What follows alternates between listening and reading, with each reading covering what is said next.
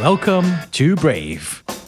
Be inspired by the best leaders of Southeast Asia tech. Build the future, learn from our past, and stay human in between. I'm Jeremy Au, a VC, founder, and father. Join us for transcripts, analysis, and community at www.jeremyau.com. Hey, Alan Wing, good to have you on the show. Oh, hey, Jeremy. Thanks for having me on. Yeah, I'm really excited because you have such an interesting journey as a doctor and a founder, out in the world doing some really intense stuff right now in human-cyborg interfaces right now. But there's also a really fun journey that I know that you've had in the past. So really excited to share your journey. So for those who don't know you yet, how would you introduce yourself professionally? I would introduce myself as currently the co-founder of Cortical Labs and also the CEO of the company. My background actually is in medicine. So I actually, as you mentioned before, studied medicine at the University of Melbourne and practiced as a doctor. And then I had a startup following up from that called CliniCloud. So Cortical Labs is, I guess, my second sort of rodeo, but it's actually a bit of a convoluted story. And it's more of a continuation of the first one.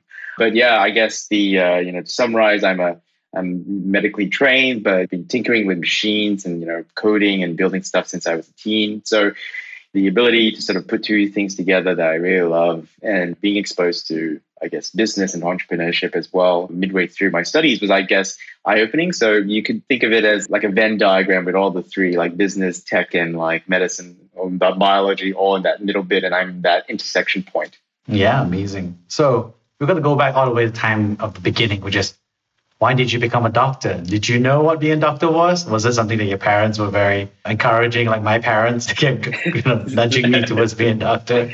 I think it'd be unfair to not acknowledge the fact that it is every parent's or every Asian parent's dream to push their children down a path of lawyer, doctor, engineer kind of thing. So to be honest, there was some component of it, but they weren't actually particularly very pushy about it. In fact, there was more, I think, the fact that my brother, so I have an older brother, Ian, he's, I think, 13 years my senior, and he's actually a surgeon as well. So when he got into medical school, I was kind of like, inspired to follow in his footsteps. And it was quite natural for my parents to go, yeah, that's a great career path. You have our complete blessing. I mean, there's also, I guess, an element of hyper-competitiveness as well when you're in high school. And it's kind of a very bad way of how they sort of encourage career path, because here in Australia, and I think it's also the same in Singapore and elsewhere, where at the end of your high school, you do the A-levels, or we have the DCE here, and you get ranked. And naturally, the top ranked people end up doing medicine. So you kind of tend to move to that one because you're like, oh, it's so hard to get in. It's so highly ranked. It must be extremely valuable. It's what you want to aim for. But no one ever tells you that, well, for instance, it may be the top choice, but that's because of a scarcity issue of how many places are available at university and so forth. But in the real world, it's pretty hard being a junior doctor and climbing up the ranks when, in fact, somebody else could have done software engineering for a much easier path and be killing it right now. So it's one of those things where you look back and go, could I have just done something else and it'd been easier? But I really enjoyed my time doing medicine, and it was very, the human contact side of things was something that I really enjoyed, talking to patients, it's a lot of problem solving actually. And I got into it after high school. So it was one of the last few batches of intakes because Melbourne University switched over to the US model, I think 2 or 3 years after I started, and they became a grad only course. So I was one of the last few to go through straight from high school. Good trick by your parents who just, get the first one and pressure him in. And then after that, everybody follows. And similar to the education system, right? Make it scarce so everybody kind of chooses it. I totally don't get what you mean, because the best people, the best grades, and it's hard to get in. So you perceive scarcity to be value, right? Kind of like how we all view diamonds with its false scarcity to be valuable as a result. Exactly, right? Exactly. So it's the trick. But then it's funny because when you're a child or a teenager or stuff, the world is so small and you don't see the big picture. And as you get older, you start seeing that the world is a complex place with multifaceted like points of interest, and what you've been exposed to at high school and university is kind of like a narrative that's been set by, I guess, the higher authorities, what they want the population to become. but that's not necessarily reflective in, say, what the market really decides what it wants. It makes a lot of sense. And the truth is, I probably bypassed that by very simply not being smart about it, but because I just didn't have the grades for it. It was like, I'm a rebel, and I just had shitty grades. No. It's funny because I think everyone has a very interesting path and sort of destiny and career as well, right? If they follow their passions and their interests. It's funny as well because I have a lot of colleagues who stuck with the original plan. So medicine is a very, how do I describe it? It's very safe, but it's on rails kind of career pathway. So you're stuck doing exams for like 20, 30 years of your life kind of thing. But as long as you pass those exams, you will come out the other end as like some sort of specialist consultant and so forth. And it's a very well-defined path. So I still have a lot of colleagues and stuff who are still midway through or almost finishing that pathway. I just so happen to branch out a bit later. So there are some entrepreneurs who don't even do medicine, but they branch out earlier on kind of thing. And some branch out later of the specialties as well. So I think everybody has that unique journey as well. It's just which point do you decide that I'm going to take the path slightly least traveled to sort of forge your own path? And that's where you start to branch out on your own, right? Because you don't just do medicine, but you end up becoming a founder along the way. So tell us more about it. Yeah, it's a very interesting question and story as well. So the medical course at the University of Melbourne is sort of split into the preclinical and the clinical side. So you do two and a half years of preclinical, which is mostly sitting around listening to lectures about anatomy, physiology, and all that stuff. And then in the middle, they sort of encourage you to do, actually, no, it's a part of the course. You do a research year and they encourage you to go overseas and do things in that interim period. And then once you come back, you do your clinical studies. So that's when you're on placements in the hospitals and you're actually shadowing senior doctors and learning the ropes, so to speak. And in the interim period, I actually chose to do my research here at Johns Hopkins in the United States, Baltimore.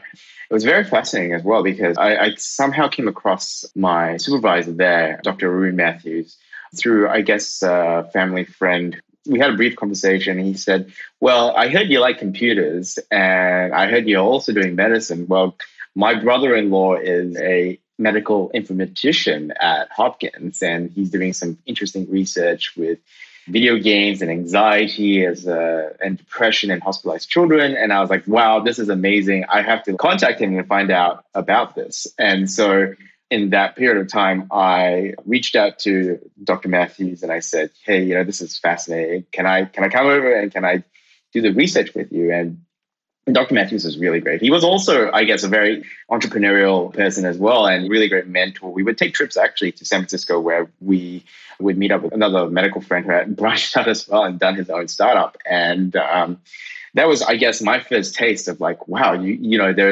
there's a lot more in the world than just following the path of just doing medicine and doing a specialist course and then finishing off and doing clinical medicine. Because I was now exposed to, well, there's this weird, wacky branch of medicine called informatics. On top of that, there are people building businesses in this sort of new space and they were creating new stuff, raising capital. Some of them were selling and making profits. And I was very, very excited about this new prospect. So I guess that was my first taste of entrepreneurship, and nothing really came about that. It was more of a bit of a holiday break year because we weren't doing our usual course. We were just doing research, and at the end of it, we just produced a thesis. And I came back to Australia and I finished off my clinical training. But what's very interesting was that I guess that planted the seed that would then spring into my whole career and entrepreneurial path as a founder and doctor as well, where in my final year of medical school, and I guess it was through all the contacts that I met in America and friends, I had actually met a really great friend by the name of Sai Horme, who was previously I think what they call them, software evangelist. So the Microsoft evangelism program where they try to get you on the platforms and so forth. And he was telling me about this program that Microsoft ran quite a while back called the Imagine Cup. And I was in my final year of medical school. And he said, look, you're still a student. This is a program that's specifically made for students to use technology to solve some of the world's toughest problems. I was like, okay, fine. I'll have a look into it. So I put me on that path. And then I said, you know what? I'm just going to enter it and see what happens. So in the final year of medical school, while I was trying to finish off and graduate, I started out this project called Cepho Cloud, which was the idea of could we jerry rig this was, I guess, in 2011. where I guess smartphones were sort of becoming the mainstream and peripherals were becoming cheaper, we thought, what if we could take a inline microphone that you would have in your, I guess before the AirPods, we had all the earpods with the mics in it, rip out the microphone and shove it into a stethoscope. Could we then make a low-cost digital stethoscope?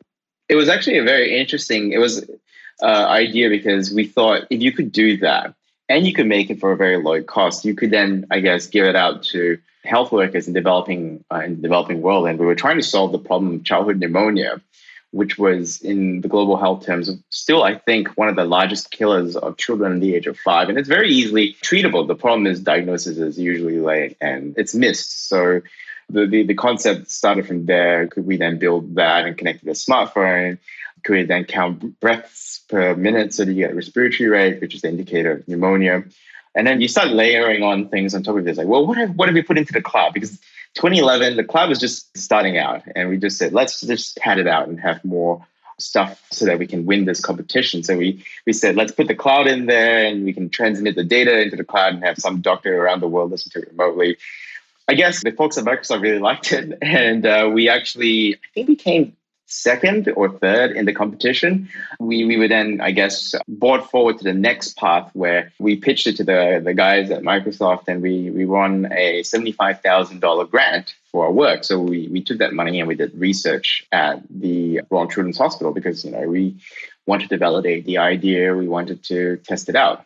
So I guess that's a little bit of a long-winded story, but that's kind of like how I've started that medical pathway and sort of transitioned into this building tech stuff. I guess that evangelist really earned his paycheck. Yeah, well, he ended up becoming an entrepreneur himself, like as you do in San Francisco. And so there you are, and you're building this out. What did you learn from your first company, ClinicCloud? Because that's where I met you, right? At the Forbes 30 and the 30 event. Yes. I think we were hanging out. I think it was extendedly seated next to each other. We just started chatting that year's honorary and just kind of clicked. So what was that like? What did you learn? When did we meet? I think that was in 2016, wasn't it? Around there, 2015, 2016, yeah. 2015, 2016. So I graduated medicine in 2012. And the story goes, so we took the money, we did some research at the Children's Hospital, and I continued on my career. In the side, I was coding features and building things for this product. Well, it wasn't product yet, it was a research thing. And then one of our research nurses came up to us and told me, hey, do you know there are a lot of parents asking where could they buy a device like this and how much does it cost? And, she was like, have you guys thought about potentially selling this? Because there are people now asking for it. And it was at that moment that I spoke to Andrew, who was my co-founder at ClinicCloud. And I said, dude, I think there's something in this. All these parents are asking us for this janky little ugly prototype that was, I guess, wires hanging out from the head of a stethoscope. Where could they buy this? Because a lot of the parents were having to travel significant distances to have specialist meetings, and it was very inconvenient for them, and accessibility was a problem. So this was like my second year of residency that I said, hey, Andrew, let's see where we can go with this. Let's take a punt. And so I put my medical career on hold, and he was working at Bain at that moment as well. And he put his consulting career on hold. And we took this prototype that we made and just took a trip over to the US. We went to South by Southwest. And we hung out with some really cool people, ended up in the Spotify tent and had a party. It's crazy. Like it's some of the stuff that I recollect and I watch like Silicon Valley. You're like, wow, I've actually relived some of this path in the Silicon Valley storyline. At that moment that we met a very interesting person by the name of D.A. Wallach, and he was very into it. And he kind of encouraged us to keep doing this. So we came back to Australia. We raised a triple F round, got that money, started building prototypes. And then we thought, let's do a self-starter or a Kickstarter kind of thing to gauge interest.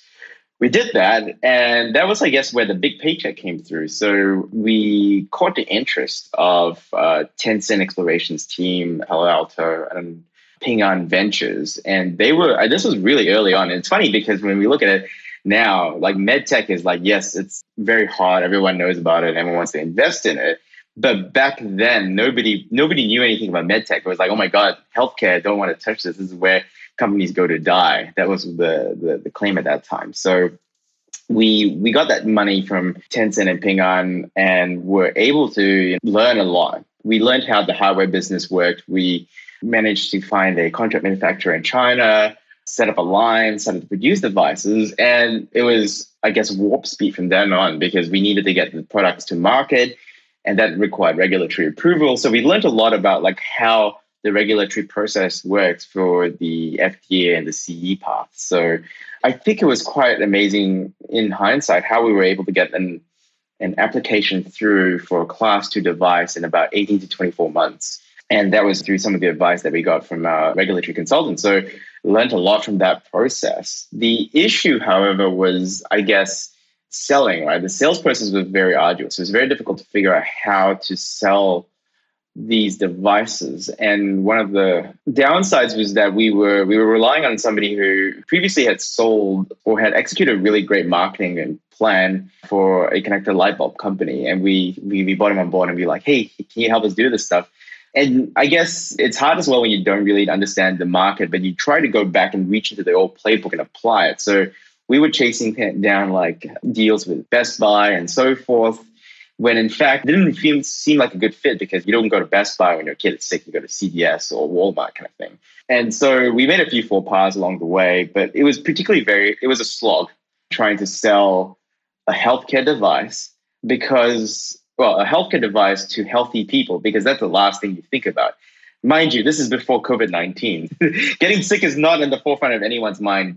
I think at that point, when I met you at the Forbes event, we had some win in the sales. We were making some sales with that and we were executing. But then I think it was just unfortunate as well, because I think end of 2016 was when Trump came into office. That kind of tanked a lot of our momentum so one of the things along the way was we realized we weren't going to be able to hit critical mass if we kept having to spend to get ads and get consumers to buy this stuff. So B2C was very difficult for us. So we pivoted into a B2B deal, but we had spent quite a significant amount of like capital with sales teams and trying to chase down these B2B deals. And we were on the cusp of actually signing off on a significant deal that would have funded the company and continued production with the Veterans Affairs in the United States. But the issue, and this is the thing with healthcare, is that a lot of the funding is determined by the government. And I mean, you have a administration change. So when Trump came into power and he had this threat of like, I don't like Obamacare, I'm going to rip it out and replace it with Trumpcare, a lot of the healthcare organizations suddenly stopped all their discretionary spending projects. And our device was actually on the discretionary spending project list. So that was really bad for us because, we were on the cusp of selling a whole bunch of devices that got put on hold. And so we just had to keep going on with this. And I think it was maybe middle of 2017, late 2017, that we realized it was futile because Trump tried to get rid of Obamacare with Trumpcare, and he got knocked back twice, and it was still in this limbo phase that we decided, this is not going to work out. We need to pivot out into something else. We can't at that moment in time, and this is also, I guess, one of my learnings, my biggest learnings was never raise more capital than you need, because it's a terrible feeling running a zombie company. At that moment in time, we almost felt it was kind of like a zombie company because we had not enough capital to create a new line of products, but we had too much capital sitting around, and you can't just like return it back to your investors. They don't really want it. So you're in this like weird phase, and you just have to keep trying different ideas and figuring out what you want to do. So yeah, I forgot to also mention, so that when we actually raised funding from Tencent Ping An, we actually raised a $5 million round with the expectation that a lot of it was going to be going into sales and also creating new product lines. But then, as we learned, doing hardware is extremely difficult, extremely hard, because you need large minimum order quantities of 10,000 units. And so if you don't get the 10,000, no one's going to spin up a line. If they don't spin up a line, you're not going to be able to sell and reduce your BOM and so forth. So that was, I guess, one of my biggest, I guess, learnings and shock as well that came with it, which is you can execute everything perfectly and get almost all the way there, but timing is crucial. Everything is about timing. And we were unfortunately at the wrong place at the wrong time for the critical part of the sale process. And so, yeah, that was what I consider the period of the 2017. So 2018 to 2019, I class it as the valley of death. It was going through a sort of a downward spiral, and we had no idea what we were going to do, and we were just throwing everything at the wall and seeing what stuck. And I there's a very very funny anecdote. So in I think 2018, I didn't know what to do. So and I was running, I guess, a zombie company. So I said, "All right, guys, I'm going off on a holiday," kind of thing. It's funny because at that time we already started to pivot out. We were like, we're going to do AI. We're not quite sure what we're going to do yet because we weren't sure what the landscape was. This is, mind you, 2018, sort of the start of the whole buzz. We had several projects in the pipeline. One of the projects was my current co-founder, Andy, was working on a reinforcement learning system that was going to be able to learn how to play partially observable games like poker. And at that time, no one had really done it with reinforcement learning / artificial neural network approach. And we thought this might be something that would be useful and it would set us on the path towards a kind of AI sort of DeepMind company.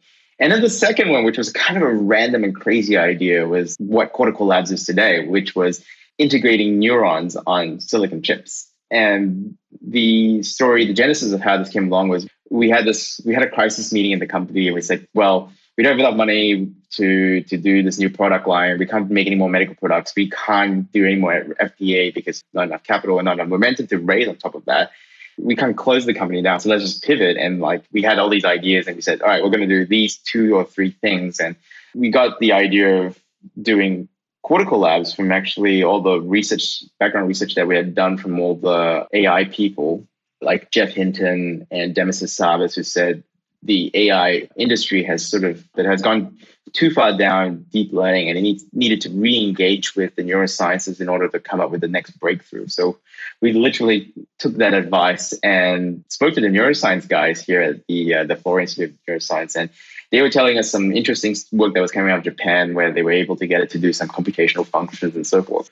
Anyway, we started these 2 projects and I went on a holiday and a really great trip. It was reconnecting with my friends from Hopkins, and we did this Euro / Asia trip thing. So we started in Malaysia, and then we went up to Hong Kong. And here's the funny story. So I was in Hong Kong and, being a single dude and nothing else to do in the hotel, you open up Tinder and you start swiping. Admittedly, I don't get very much success on Tinder. So when somebody does a super like and you get a blue star, you're like, oh my God, what just happened here? Right. So this exactly happened when I was in Hong Kong. I was like, I got a blue star. The girl was really cute. And I was like, all right, I'm going to play this cool. Don't reply yet. Don't reply. Don't look desperate. All right. So I waited about, I guess, 20 hours. I wanted to make it 24 hours, but I couldn't make it 24. 20 hours later, I texted her and said, hey, I'm so glad we matched, and I think you're really pretty. Let's grab a drink sometime, kind of thing, and meet each other. And then she wrote back saying, "Oh, I can't. I'm so sorry. I'm currently in the airport." And I was like, "Oh, really? Where are you going?" She's like, "Oh, I'm in the airport. I'm going back to Shanghai at the moment." And I said, "You know what? I'm going to be in Shanghai in like 5 or 6 days as well. Let's meet up there." And she's like, "Yeah, that's perfect. Let's do that." So fast forward 5 to 6 days later, I meet her in Shanghai. I was like, hey, I'm staying at the Mandarin Oriental, whatever. Let's grab a drink. She came down, and it's so interesting because when you're there and you're trying to impress the girl, you tell them everything, right? Like, oh, I'm a CEO of this. I'm a medical doctor. This is the IG and products that we're doing. And she was like, wow, this is so cool. I have to tell my boss this. He's going to love what you do. I was like, okay, sure. Then the next day, she then goes, okay, I told my boss and he really wants to meet you. And I said, okay, let's do that. So I follow her. We took a DD to the boss's place. And it was this karaoke thing that he owned in the top floor. He's apparently some like real estate billionaire. And it was so awkward because it was like, all right, here are all these karaoke girls. They're like, pour you drinks and telling him everything that you're doing, but she's the translator as well. But then all these like, it was so weird anyway. So, and he was like, this is so cool. I really like your tech. I want to fund you now. And, here's X amount for Y amount of shares. Like, dude, you haven't even heard like the full story. What is this? So I said, I'm not going to take the deal, but let's stay in contact. The following day, I caught up with this girl for lunch, sort of to debrief. And I said, hey, don't you think it's a little bit weird that, we were supposed to be on a date, but then I was there and you were my translator talking to your boss with all these girls around us, pouring me drinks and stuff. And she's like, no, that's perfectly normal. And I said, what do you mean? She's like, this is what I usually do when I go to Hong Kong. I go to Hong Kong and I find the guys who I think are interesting, and then I super like them. She's like our CFO, 3 to 4 weeks before I was in Hong Kong, I came across this guy, looked really smart, MIT grad, worked at Goldman Sachs or something like that. And I super liked him. We caught up for drinks and I thought it was a perfect candidate. And then so I introduced him to my boss and now he's our CFO. And then it just occurred to me, oh my God, this is brilliant. This lady was using Tinder as a replacement for LinkedIn as a recruiter. and it just occurred to me how brilliant that move was, because whenever a recruiter comes up to me, I'm like, no, not interested. Yeah, no, I don't want to talk to recruiters. But if it's a Tinder date, you're like, let me tell you everything about me, kind of stuff. So that is my funny anecdote in 2018. Wow, what a story. I do remember back in my single days being very eager to impress. And so totally right to say, like, if somebody had asked me to tell, I would have told them everything. That's amazing. Yeah, exactly, right? So it was just, amazing how I was like thinking about it, saying, wow, this is like a perfect channel. I don't know. It might not work these days because it's a little bit not PC, and the work crew might not like this kind of like approach. But hey, it worked. It worked on me and that. So it's very funny as well, because the connection I made with this Chinese eccentric billionaire kind of shaped the path of how Clinical turned into Cortical Labs. Because we're continuing on the story now. So I'm back in Australia after my epic trip and meeting this guy. It's kind of mind-blowing thinking about it in retrospect. But so we were continuing on in parallel, 2 projects. We were like, all right, let's try to do this brain stuff, but let's also try to do this AI poker playing thing. Andy managed to get something together and actually was accepted for a poster presentation at NIPS and the reinforcement learning workshop. We went over to, I think it was in Montreal in 2018, and we were showing the work that we did. But unfortunately, the problem, and this is also, I guess, a symptom of like the AI space as well, which is everyone is so focused on the state of the art. So everything is about big bold numbers. Like, did you beat the last algorithm in ImageNet and so forth? And when you present something that doesn't actually like break the state of the art, but is completely novel, people are like, boo, not interested, kind of stuff. And it was kind of sad at the moment, because we were like, wow, no one's that keen about this. But what people were keen about was when we told them about the alternative project of, hey, we're also growing brains and we're also trying to like figure out how they interact and stuff. And that was like, people were like, well, hey, this is really cool stuff. Let me know when you actually get it running so we can actually look into it, kind of stuff. So at the end of 2019, I came back and I said, look, you know what? It's kind of obvious that we've narrowed it down to one thing, which is this idea of growing neurons on chips has legs. People will be interested. Researchers will want to know more about how these things work and how they do this sort of, I guess, computation for intelligence. So we pivoted the company in doing that completely.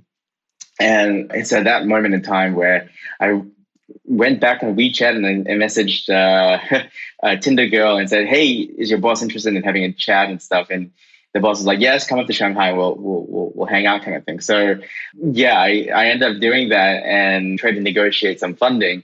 And he said he was going to fund us. But the problem was at that time, 2019, was the trade war was starting to ramp up. And we were a Delaware company. So he had the hardest time. He almost he didn't get any money across to us because it was going to be blocked by the CFR US. He tried to like create a Hong Kong company in order to invest, but then Hong Kong has this crazy amount of KYC, AML stuff that he couldn't get through, and it was a whole mess. But the thing about it is, like, I guess he played somewhat of a not essential but a peripheral role in the sense that this was a very sad and sort of a depressing time for the company, because we were down to our last few dollars, actually. In fact, we were almost broke at that time, and I had to put in my own money. And he kept us going because there was this hope that there was funding, there was hope that somebody was interested in our work.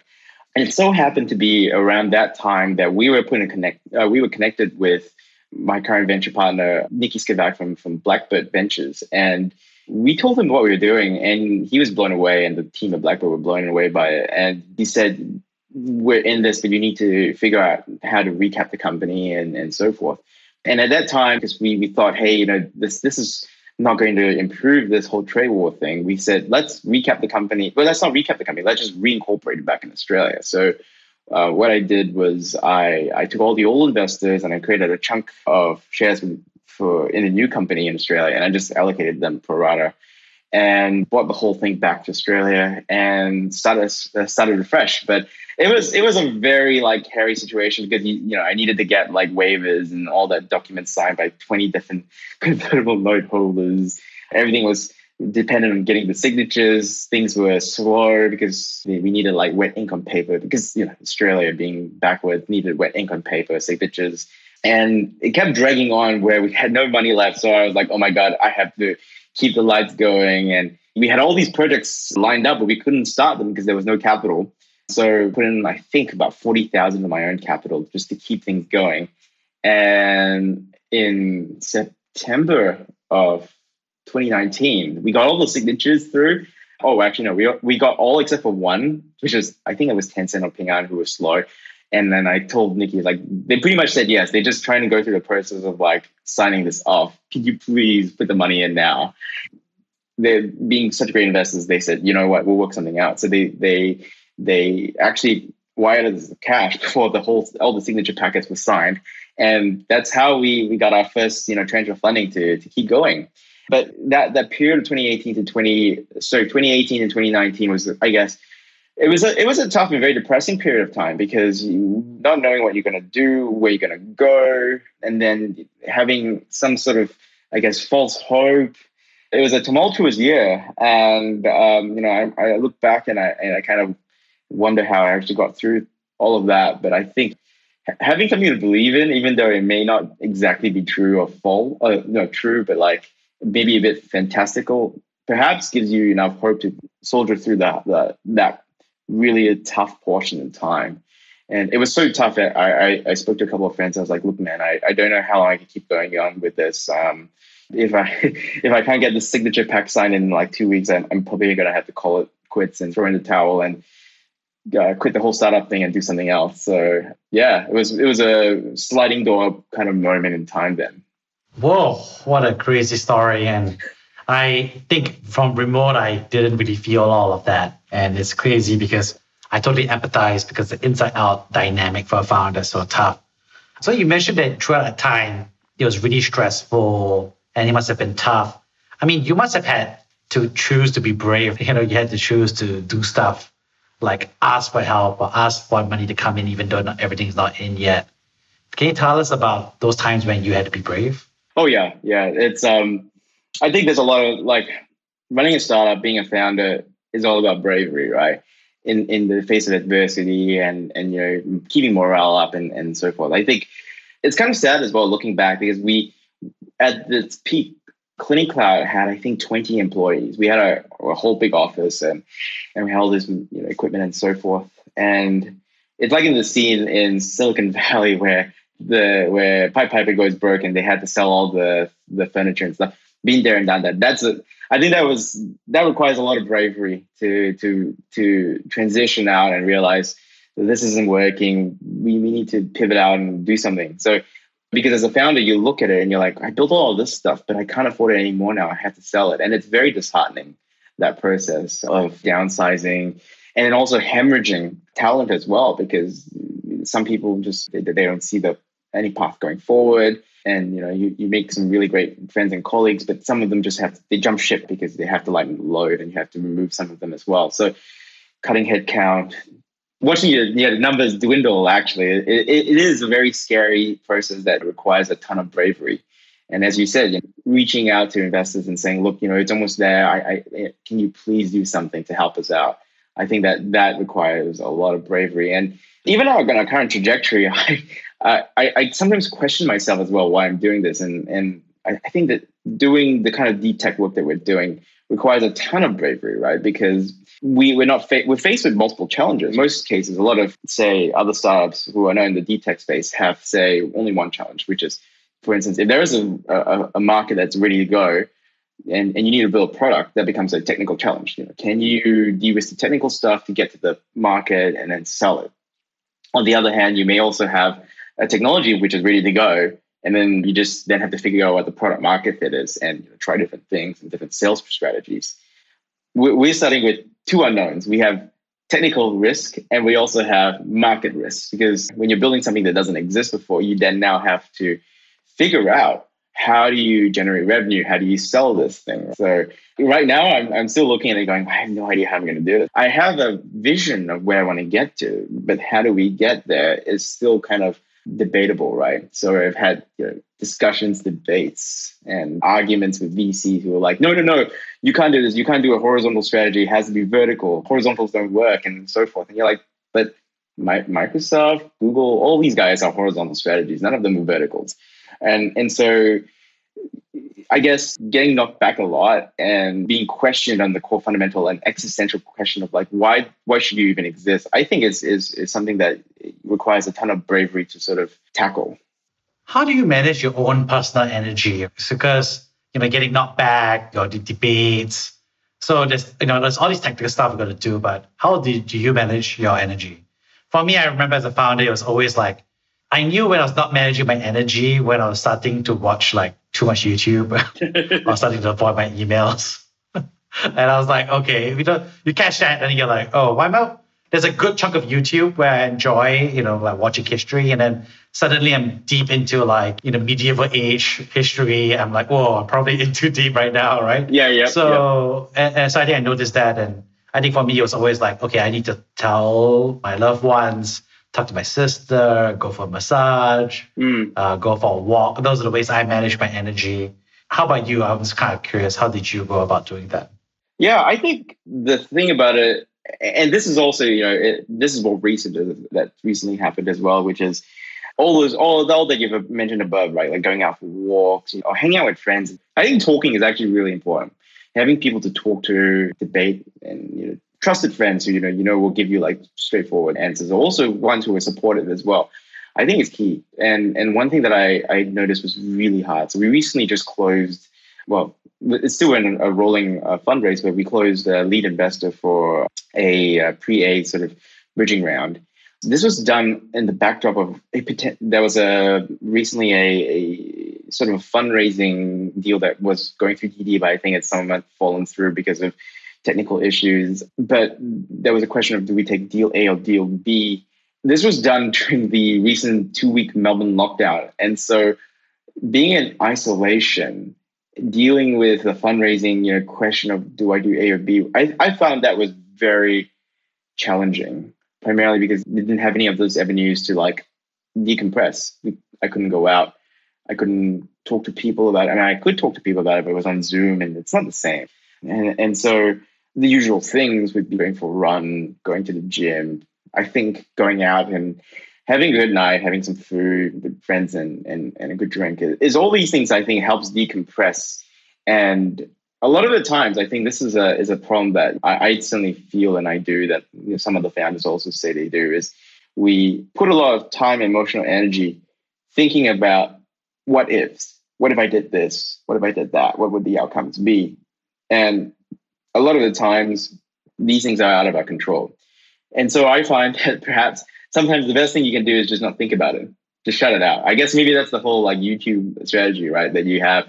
I just turn on my PlayStation and just play some games to escape from this thing, so I don't go into this loop of like, oh, what if I did A and B, and try to scenario model everything. Yeah, I think I call it a spiral. It's like when I notice myself in a spiral and I'm just like ruminating, I think, or something. I think the prayer, right? They say, God, give me the serenity to accept the things I cannot change, right? Yes. Courage to change the things I can. Yeah. And wisdom to know the difference. Exactly. Yeah. And I think the founder's mentality is that you can change everything. I know, right? It is a very interesting sort of phenomenon, right? Like this notion of control and what we have and what we have and control what we don't. It's interesting that you mentioned this as well, because Sydney's recently going through a lockdown, and I'm watching all the feeds and everyone's like, oh my God, no toilet paper going, everyone's rushing to, I think it happened in Singapore as well with the lockdown. Everyone just rushes to get toilet paper. But it's very interesting because from a psychological sort of theoretical point of view, it's about control. When everything is out of your control, like you're getting locked down without you saying, yes, I want to go to lockdown and stuff, the last thing you reach out for is that toilet paper, that soft, silky white toilet paper.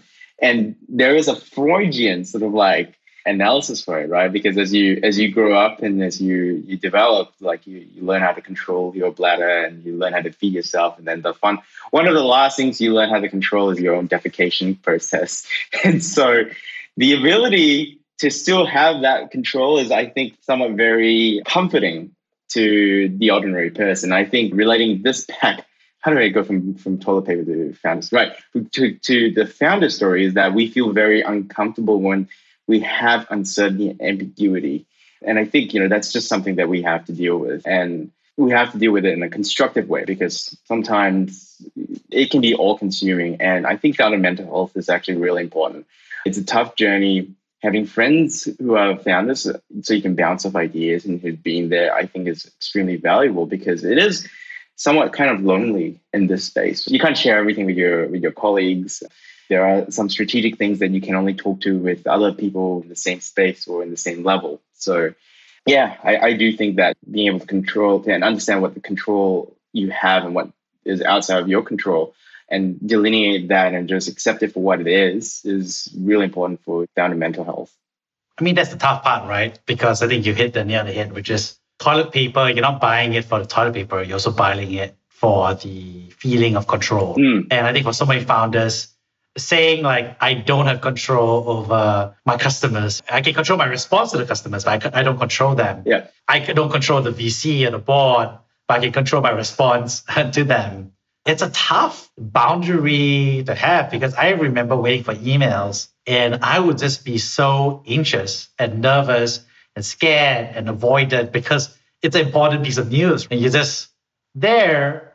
And then now that I'm out of it, I'm thinking to myself like, hey, Jeremy, you could enjoy yourself and gone out for a meal or something during that time instead of vibrating at home, right? And that's a tough spot. It's all a matter of perspective, right? It is a matter of perspective from the point of view of where you are and taking a bigger picture, right? And as you said, you've grown from as a founder to now being on the other side of the table, and you've seen it because you're like, well, it would have made no difference if you gone out for a nice dinner or, sit in front of the thing and just hit refresh, right? Because it would still come in.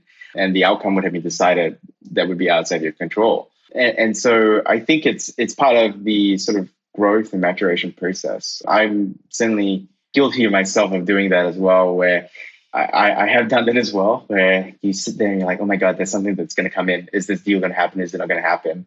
And you get, I guess, overly personally committed to it.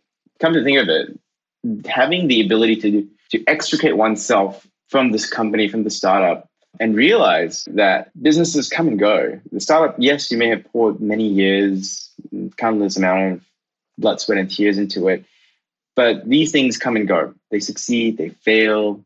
That those things are, I guess, outside. A lot of it is actually outside of your control.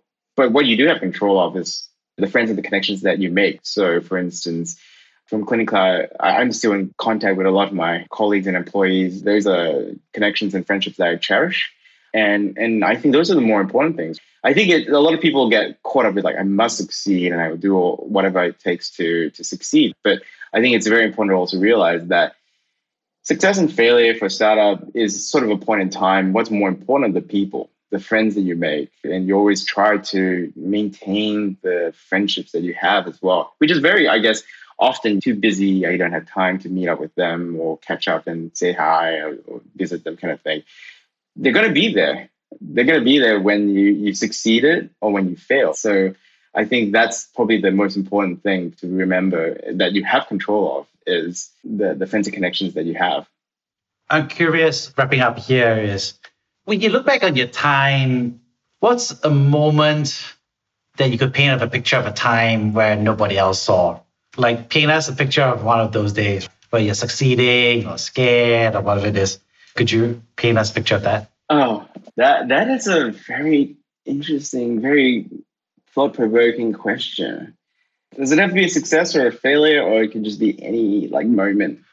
I'll tell you mine. Okay. I can tell you mine now. We'll make it mutual, right? All right. So a lot of people were giving me congratulations, I think, for my seed announcement and funding. So we closed the term sheet. It was, I think, very good and great.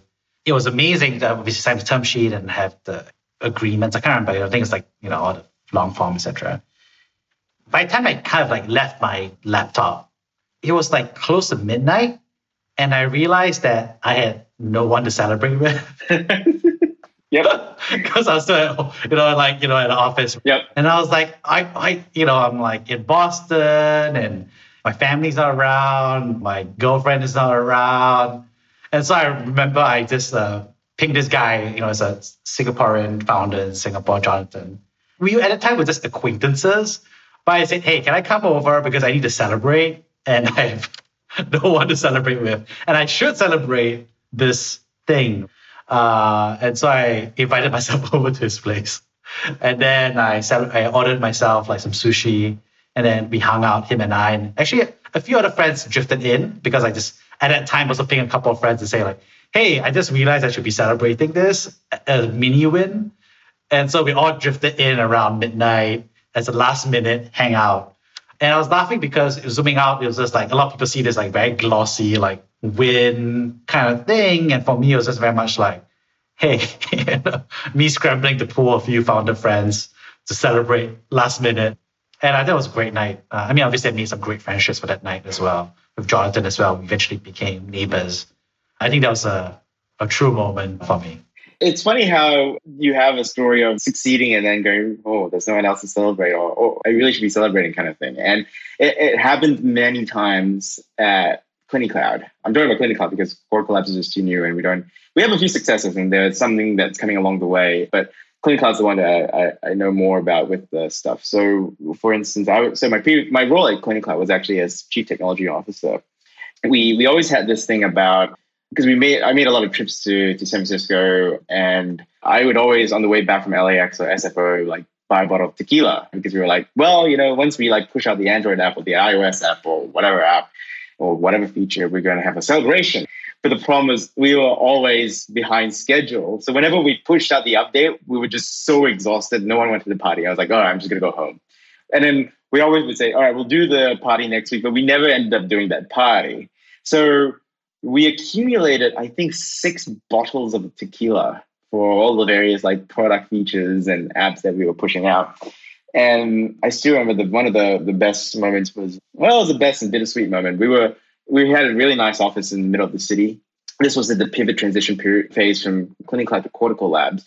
We were moving the office into the laboratory space of the Alfred. It was much smaller. It wasn't as nice as the old place. And then we had this 6 bottle of tequila, and we said, all right, we're going to send off the old office in style. So what we did was everyone gathered around. We ordered like, I think 4 or 5 buckets of KFC chicken, pizza, and we just drank all the booze in the office in that one night. Because I was like, we're not going home until we finish this all. I'm not taking it home, and we're not bringing it to the office, and no one's taking it home at all. So we're going to do it tonight. So we all like got completely plastered on that night, but it was so much fun because it was a moment to reflect and recollect about like the memories that we had in the old office. And I really quite cherished that moment, even though it was, as I said, it was a bit of a bittersweet moment because as a founder you realize we've downsized. We can't afford this place anymore. It's more of a sort of an acknowledgement of where we were and where we're going to go now, kind of thing. Wow, amazing! What a send off, like a Viking funeral, right? Instead of a burning board, it's just tequila burning your insides. Absolutely. Yep. Wow, that's a true story. Well, thank you so much, Han, for sharing all of that. Well, to tie things off, I'd like to paraphrase the 3 big themes I heard from you for the benefit of everybody. First of all, thank you so much for sharing your actual journey from university student to doctor to branching out to actually experimenting with being a founder to CliniCloud and doubling down on that to now where you are at Cortical Labs with everything in between. And I really enjoyed you just sharing the true story, I think, of each stage about what the transition was to you at that time. And in retrospect, what it meant to you as well, looking back. Second thing I really want to thank you is for that hilarious story, actually, about is some humor around the vacation and the actuality and the super like. And it's just a funny story because it's so true. It sounds like totally Silicon Valley. it's a true story. I've had similar experiences, not the same way, obviously. It's just the weird serendipity / dark comedy of being a founder is so funny, especially when you get to look back on it. And I thank you so much for sharing that story, not because it's also funny, but also because it's real. And last thing, of course, thank you so much for sharing is what I call like founder psychology, like you call it mental health. And what does it mean to have that true life around what it means to be a true founder, for better, for worse, the actual reality of it. And I think it was just amazing to hear all the tough times that you went through, because I think the truth is the founder story is full of ups and downs. And I think you sharing it and being open about it, as well as about how that Viking funeral sent off a tequila. I think it's a good reminder for every founder that where's that locus control? Whereas that differentiation between, what is the toilet paper of my founder life? / what can I actually control? Exactly. The founder journey is just like life, full of up and downs, but you just have to go with the blows, right? Take it as it comes. Thank you so much for sharing, and I appreciate it, Han. Thank you for having me on the show. Thank you for listening to Brave. If you enjoyed this podcast, please share this episode with friends and colleagues. Sign up at www.jeremyau.com to discuss this episode with other community members in our forum. Stay well and stay brave.